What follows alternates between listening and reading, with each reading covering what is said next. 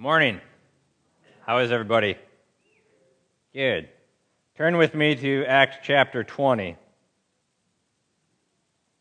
I want to continue on the important topic of conversion that I've been preaching on the last few weeks. And there's two aspects, if you remember, of conversion. One is repentance. The other is saving faith. Today I'd like to look in more detail at repentance. And as we saw last week, this is what the Old Testament prophets preached. This is what John the Baptist preached. This is what Jesus himself preached. And now we're going to see that the Apostle Paul continues in that same line and preaches the same message of repentance and belief. So starting in verse 17 of Acts 20, it says this: "Now from Miletus he sent to Ephesus and called the elders of the church to come to him." This is Paul. "And when they came to him, he said to them, 'You yourselves know how I lived among you the whole time, from the first day that I set foot in Asia, serving the Lord with all humility and with tears and with trials that happened to me through the plots of the Jews. How I did not shrink from declaring to you anything that was profitable and teaching you in public and from house to house, testifying both to Jews and to Greeks of repentance toward God and of faith in our Lord Jesus Christ.'" So here Paul is basically giving a summary of the ministry that he has done. He's getting ready to leave the Ephesians, and he calls the elders together, and this is his testimony to them of what he's done for them and his ministry at large. And I want you to notice this in verse 21. Who is the message for? It says, testifying both to Jews and to Greeks of repentance toward God and of faith in our Lord Jesus Christ. So who is the message for? The Jews and Greeks, which is how many people? Everybody, right? Greeks just being a term meaning non-Jew. So all are to hear the message of repentance and faith. All are to hear the message. And Paul says the same thing a couple chapters earlier in Acts 17 when he's in Athens. He gives a little sermon, a little homily at the Areopagus, and then he says this in verse 30. "The times of ignorance God overlooked, but now he commands all people everywhere to repent." Okay, so who's supposed to repent? All people. Where are they supposed to do it? Everywhere. Does that include you? Yes, you're part of the all people. So all are called to repent. Here's the thing. If salvation is done in any other way, why would the message be for all to repent? If it's by works, repentance isn't necessary, right? If it's by works, I just need to do more good works than bad works. In fact, if it's by works, then repentance really isn't necessary because that doesn't really do you much.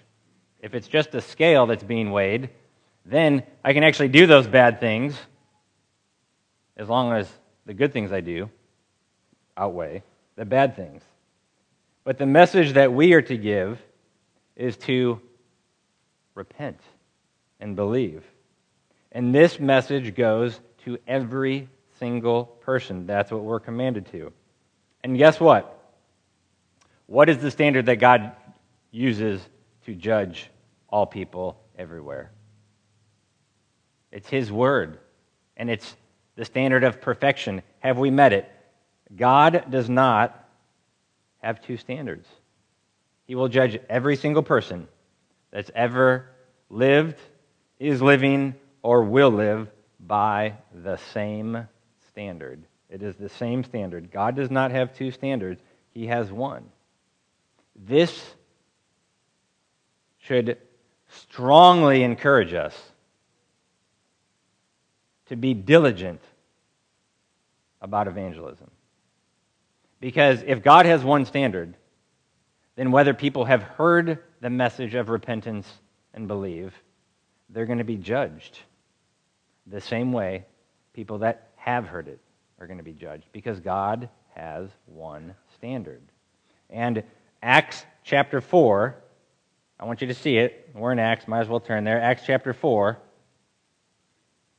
starts in verse 8. It says, "Then Peter, filled with the Holy Spirit, said to them, 'Rulers of the people and elders, if we are being examined today concerning a good deed done to a crippled man, by what means this man has been healed, let it be known to all of you and to all the people of Israel that by the name of Jesus Christ of Nazareth, whom you crucified, whom God raised from the dead, by him this man is standing before you well.'" Okay, because Peter had healed this crippled man. "This Jesus is the stone that was rejected by you, the builders, which has become the cornerstone." And then notice what he says here in verse 12. "And there is salvation in no one else, for there is no other name under heaven given among men by which we must be saved." Now, who is Peter addressing here? Who is he addressing? He's addressing the council. And these are Jewish men, learned men, wise in the Old Testament. And what is he saying to them? He's really saying, you're not saved, because salvation comes through Jesus. And if it was just a works-based system, I mean, then these Jews, these council of men were probably fine. Not really. But they would have thought they were. But no. The salvation is through Jesus. And there has to be a repentance and a belief in him for a conversion to occur. So we ourselves need to get that message out. We need to get it out with our coworkers. We need to get it out with our neighbors. We need to get it out with our bosses. We need to get it out with our friends. We need to get it out with our family. Let's talk about repentance for a second. Here's the definition of repentance, as one theologian put it. It's a heartfelt sorrow for sin, a renouncing of it, and a sincere commitment to forsake it and walk in obedience to Christ. But here's the challenge when we talk about repentance. A lot of people think that repentance is simply confession. It's simply confession. But confession alone is not repentance. Just telling someone your sin, just like you'd tell them like what's on your birthday wish list, that's not repentance. Okay, that's just factual information. And simply stating your sin is not repentance. Okay, so when we talk about repentance, there's kind of three aspects, in much the same way as there is with saving faith. There's three aspects, or 3 points to it. And one of the things when you talk about it, I mean, confession is good, right?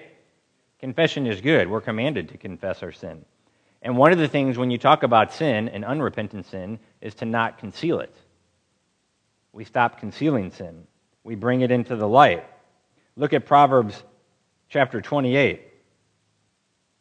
It says this in verse 13, "Whoever conceals his transgressions will not prosper, but he who confesses and forsakes them will obtain mercy." Okay, so confession or acknowledgement of sin is really, you might call it the first step or the first part of repentance. But there's these 3 parts or aspects. One of them is a change of mind, an intellectual change. You change your mind on what? On your view of yourself, on your view of God, on your view of sin, and your view of Christ. Here's how Paul put it in Philippians 3. Turn there with me. In verse 7, "But whatever gain I had, I counted as loss for the sake of Christ. Indeed, I count everything as loss because of the surpassing worth of knowing Christ Jesus my Lord. For his sake I have suffered the loss of all things and count them as rubbish in order that I may gain Christ." There's a change of mind there that happened with Paul in his conversion. Listen to Psalm 51. This is David. "For I know my transgressions, and my sin is ever before me. Against you only have I sinned and done what is evil in your sight, so that you may be justified in your words and blameless in your judgment." Again, a change of mind. So there's the intellect is involved. You are changing your mind in regards to God, self, sin in Christ. But there's more. There's a change of affection, what we might call the emotion. The emotions are involved. There's a true sorrow for sin.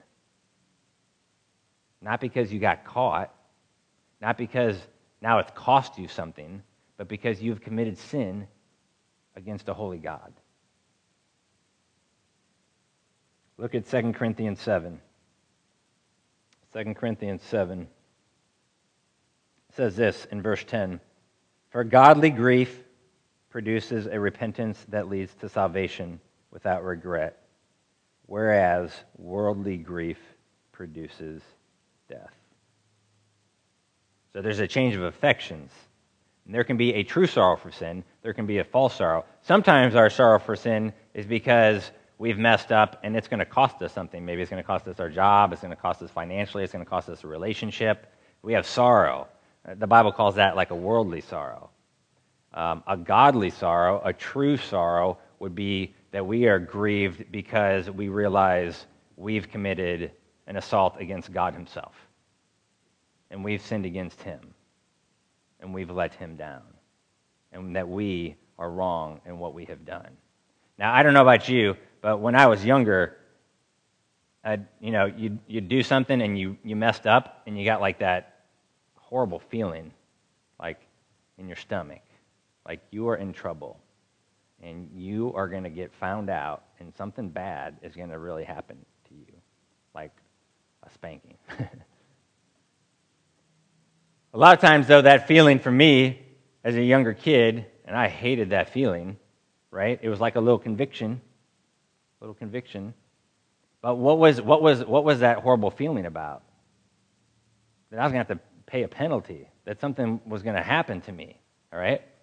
I wasn't really sorry. I was sorrowful. If I was sorrowful, it was because I got caught or was about to get caught. My sin was going to find me out, and I was sorrowful because I knew there was going to be something that was required of me. I was going to be grounded, or I was going to get a spanking. But what about a true biblical conviction? A true sorrow. I actually think it feels somewhat similar.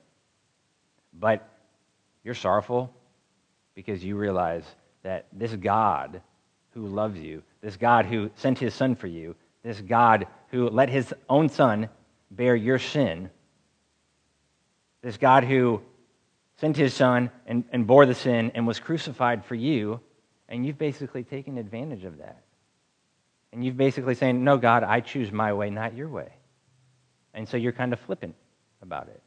And you're grieved over that when you realize it. You're grieved over your sin. There is a true sorrow. But the Bible says there can be two types of sorrow. There can be the godly sorrow or the earthly or the worldly sorrow. Jeremiah shows us something similar. Look at Jeremiah chapter 3.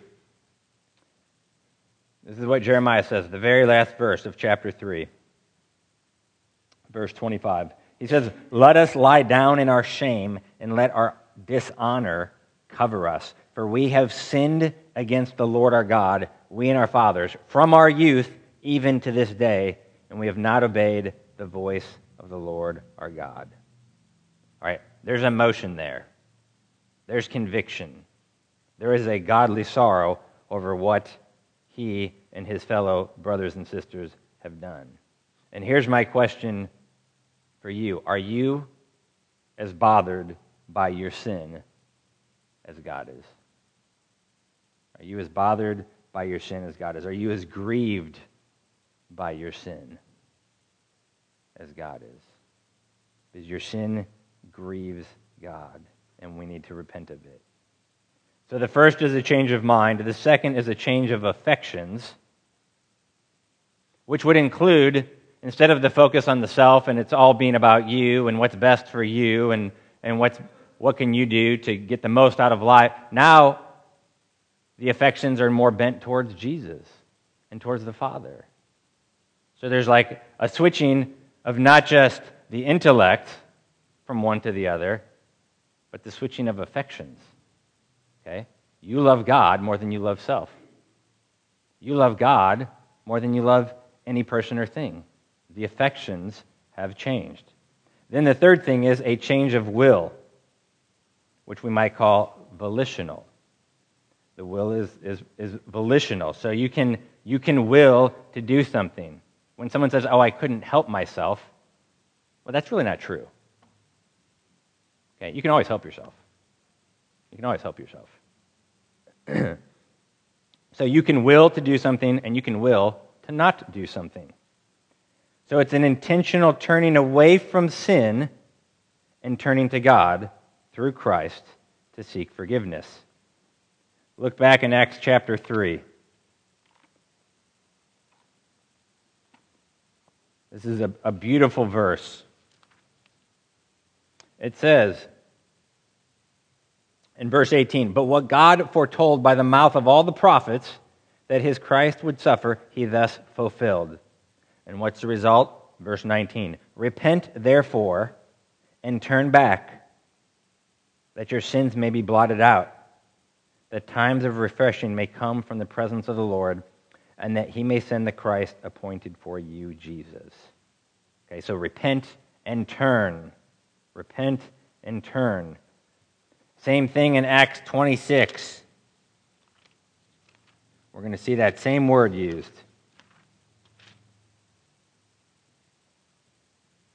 This is Paul testifying before King Agrippa.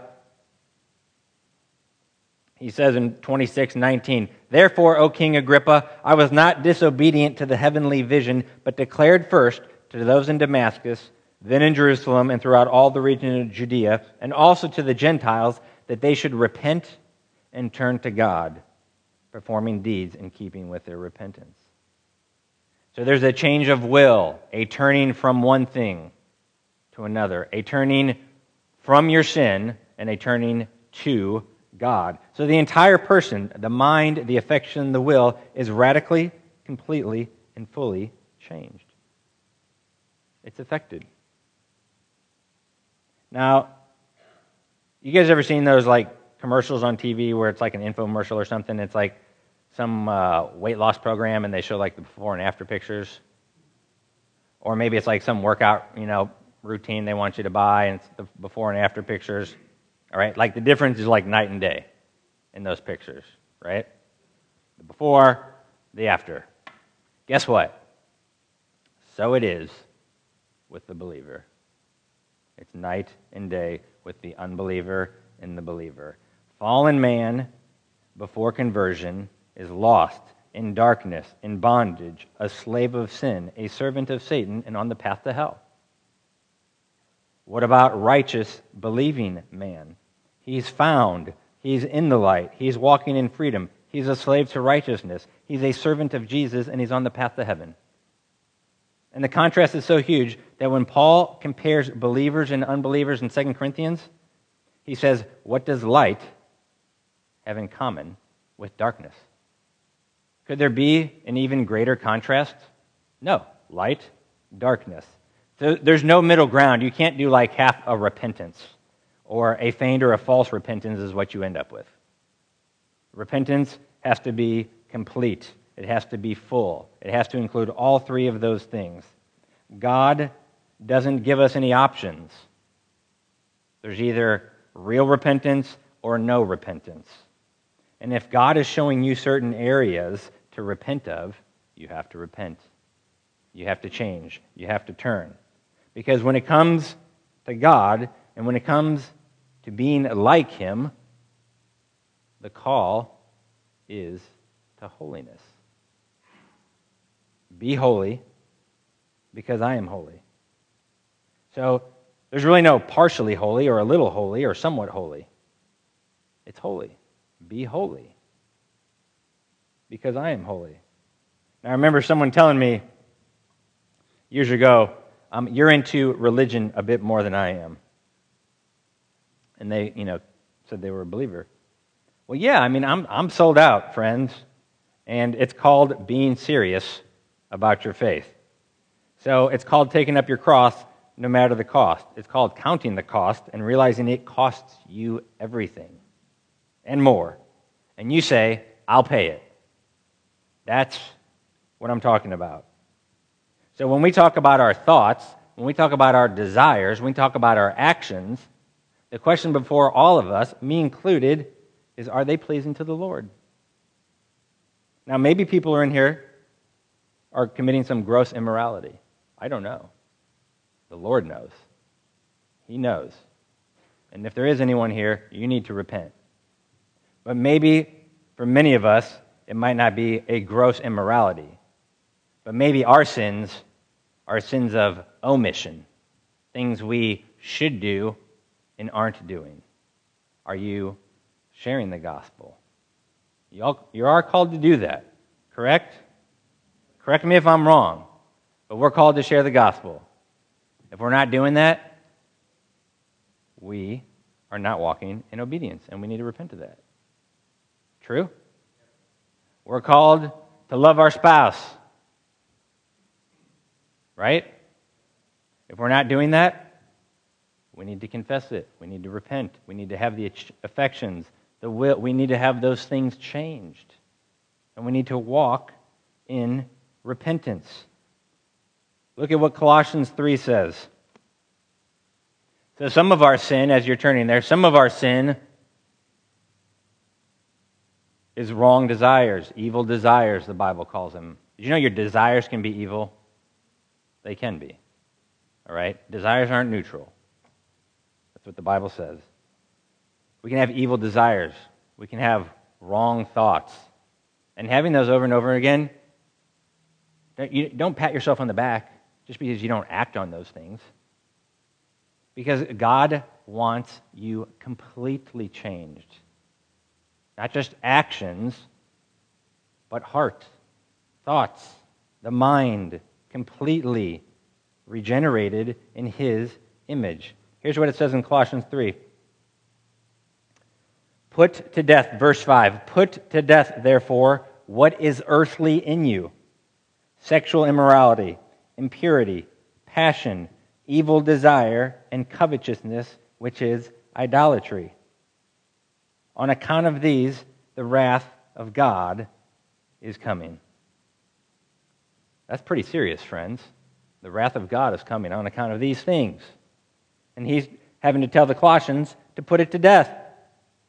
Look what he says. "And these two you once walked when you were living in them." But then he goes on, "Now you must put them all away." So apparently they had knocked out the first part. That's great. Sexual morality, impurity, passion, evil desire, covetousness. Okay? But there was more. And I think this can happen with us too and apply to us. Now you must put them all away, he says in verse 8. Anger, wrath, malice, slander, and obscene talk from your mouth. What are we supposed to do? Put it to death. Not put it to sleep. Not give it a nap. Not lock it away. Put it to death. Listen, when you're dealing with sin, you have to take drastic action. If you just try to coddle your sin or make it a little pet or something like that, it will eat you. It will turn on you. You have to put it to death. Look at what verse 9 says. "Do not lie to one another, seeing that you have put off the old self with its practices and have put on the new self, which is being renewed in knowledge after the image of its creator." I was reading that yesterday, and I was like, isn't that sad that Paul has to tell the Colossians not to lie to one another? And then I thought to myself, I know believers that lie. And isn't that sad? That it's still true 2,000 years later, and that I have to stand here and tell you to repent of that if that's what you're doing. Lying to one another. That is horrible. Because you know what you're saying when you lie to someone? You're telling them you're not worthy of the truth. And I have skin in the game, and I would rather save my own skin than face the consequences. I'd rather be selfish and skirt out of the consequences. I have much more respect for people when they own their sin, when they own when they've messed up. And that's what I encourage with my children. When they've messed up, I'm like, just own it. Don't try to lie about it. Don't try to skirt it. Don't try to excuse it. Don't try to water it down. Like, own it. Because that's what believers do. When they've messed up, they own their sin. and then they deal with it, and they repent of it, but own it. Our tongues should be fountains of truth. Fountains of truth. Every person who knows you,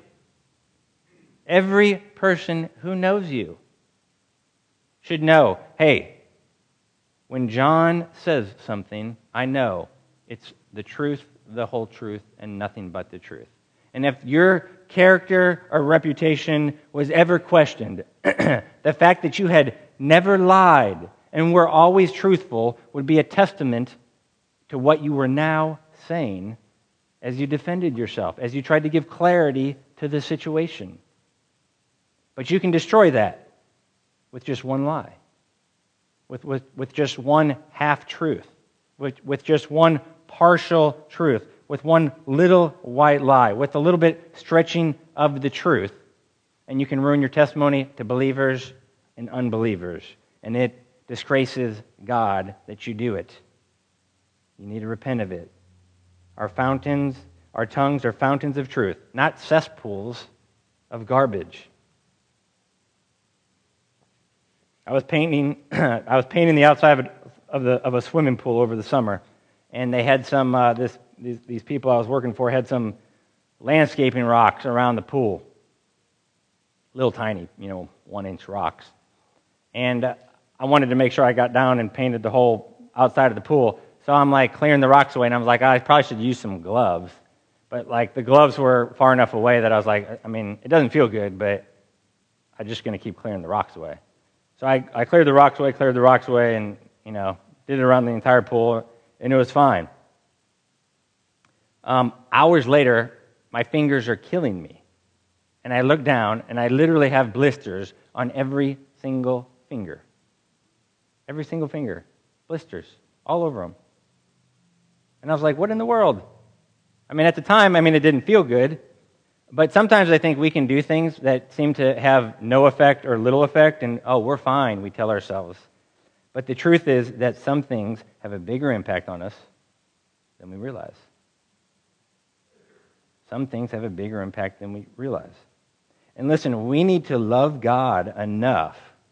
That's the emotion, that's the will, that's even the intellect. We need to love God enough to acknowledge those things and get rid of the bad ones and add the good ones. Listen, I want all of us to avoid the sin of the Israelites. Well, they had a lot of sin. But there's one term that God uses with them that I want you to see. Look at Exodus 32. This is the story of the golden calf in Exodus 32. And here's how it starts in verse 7. The Lord said to Moses, "Go down, for your people, whom you brought up out of the land of Egypt, have corrupted themselves. They have turned aside quickly out of the way that I commanded them. They have made for themselves a golden calf and have worshipped it and sacrificed to it and said, 'These are your gods, O Israel, who brought you up out of the land of Egypt.' And the Lord said to Moses, 'I have seen this people, and behold, it is a stiff-necked people.'" Isn't that an interesting term? Stiff-necked? The phrase, it's somewhat common in the Bible, it's a farmer's metaphor of an ox or a horse that will not respond to the rope when tugged. All right? I know most of you don't have oxes or horses, but you can picture it in your mind, right? Wanting the animal to go one way, maybe your dog has done that. You're tugging on the rope. And what is it? Nope, it's got that stiff neck. What's the idea there? Stubborn. One version translates it obstinate. And the idea is that it's difficult to yoke, it's unruly. Today, we'd say hard-headed. What's the opposite of that? Submission to the will of God. A submissive spirit. And we see this in 2 Chronicles 30. Here's what he says in verse 7. 2 Chronicles 30. "Do not be like your fathers and your brothers who were faithless to the Lord God of their fathers, so that he made them a desolation, as you see. Do not be stiff-necked as your fathers were, but yield yourselves to the Lord." and come to his sanctuary. Yield yourselves. That's the idea. Yield yourselves. And let me address the children here. Some of you are stiff-necked when it comes to your parents' instructions and requests, and you need to repent of that. And employees here, some of you are stiff-necked with your coworkers and bosses, and you need to repent of that. And married people, some of you are stiff-necked with your spouses, and you are stubborn and rude and dismissive and condescending, and you need to repent. Because there's no place for any of that in the life of the believer. Okay, the believer's life is a life which walks in repentance. He's confronted with his sin, he receives it, and he responds accordingly. Well, let's talk for a minute about the fruit of repentance. If repentance is real, it will be seen in a person's life. But here's the thing. I don't want you to confuse repentance with the fruit of repentance. And many people confuse those things. Okay, someone today, right here, could be in sin and repent of it before the Lord and truly have repented. Right? I mean, if there's conviction right now and you want to repent of your sin, you can do that. And you don't even have to walk outside those doors to repent. Because repentance is about what? The intellect, the will, the emotions. The fruits of repentance show us that the repentance was real. So a lot of times people kind of conjoin those two. They conjoin repentance with the fruits of repentance. That's not the case. Otherwise, when I give a gospel message, no one could be saved until they actually went out and did something about it. And then what does that do? It turns salvation into works. Okay? So the fruits of repentance is different than repentance. Let's look at just one example in Luke chapter 3. So this is John the Baptist. Verse 7, he said therefore to the crowds that came out to be baptized by him, "You brood of vipers, who warned you to flee from the wrath to come? Bear fruits in keeping with repentance, and do not begin to say to yourselves, we have Abraham as our father. For I tell you, God is able from these stones to raise up children for Abraham. Even now the axe is laid to the root of the trees. Every tree, therefore, that does not bear good fruit is cut down and thrown into the fire." And the crowds asked him, "What then shall we do?" Okay, so they've repented, and then he says, bear fruits in keeping with the repentance. You've repented? Now show it. Show it that it's real. And the crowd's like, hey, okay, what do we do? And then he actually gives them some concrete things. Verse 11, he answered them, "Whoever has 2 tunics is to share with him who has none, and whoever has food is to do likewise. Tax collectors also came to be baptized and said to him, 'Teacher, what shall we do?' And he said to them, 'Collect no more than you are authorized to do.'" These are all people that participated, that were baptized by John. His was a baptism of repentance. And then he's saying, this is what your repentance looks like as you follow it out. This is the fruit of repentance. So he says, 13, "Collect no more than you are authorized to." Soldiers, verse 14, asked him, and we, what shall we do?" And he said to them, "Do not extort money from anyone by threats or by false accusation, and be content with your wages." That's the fruits of repentance. And earlier we read in Acts 26:20, it says, "Repent and turn to God, performing deeds, keeping with your repentance." Okay? So you show the works because you have repented. It's evidence of a true repentance. And listen, while conversion is a one-time experience, okay, the initial turning from sin and turning to God, exercising a trust in Jesus, repentance is something that we as believers should continue to do daily. Turning away from sin and turning back to God. There's the initial act of repentance when you're converted, but there's the ongoing act of repentance in your own life. Okay? Renouncing sin, confessing it, acknowledging it, asking for forgiveness, turning away from it, and turning back to God, being sorrowful over your sin. And if the last time you repented was 20 years ago, or 20 months ago, or 20 weeks ago, or 20 days ago, then you're not walking in repentance. Because you and I have sinful hearts, and we have sinful thoughts, and we have sinful desires, and we have sinful actions. And we do those things, and we have to repent. We have to forsake it. We have to acknowledge it and turn away from it. What does it look like in practice? It's the acknowledgement and confession. I have sinned, Lord, in this area, name it, and it is wrong. I am grieved, Lord, over my sin. Sorrow over your sin. And Lord, I turn away from it. I turn away from it. I renounce it, and I turn to you. That is the picture of repentance.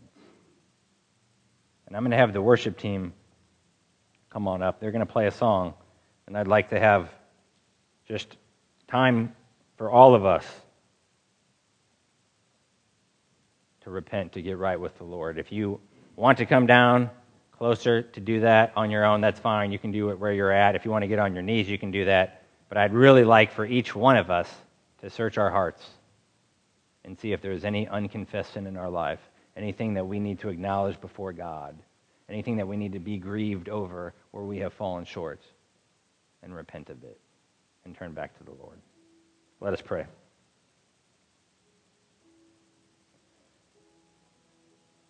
Father, we thank you that you are a merciful God, that you don't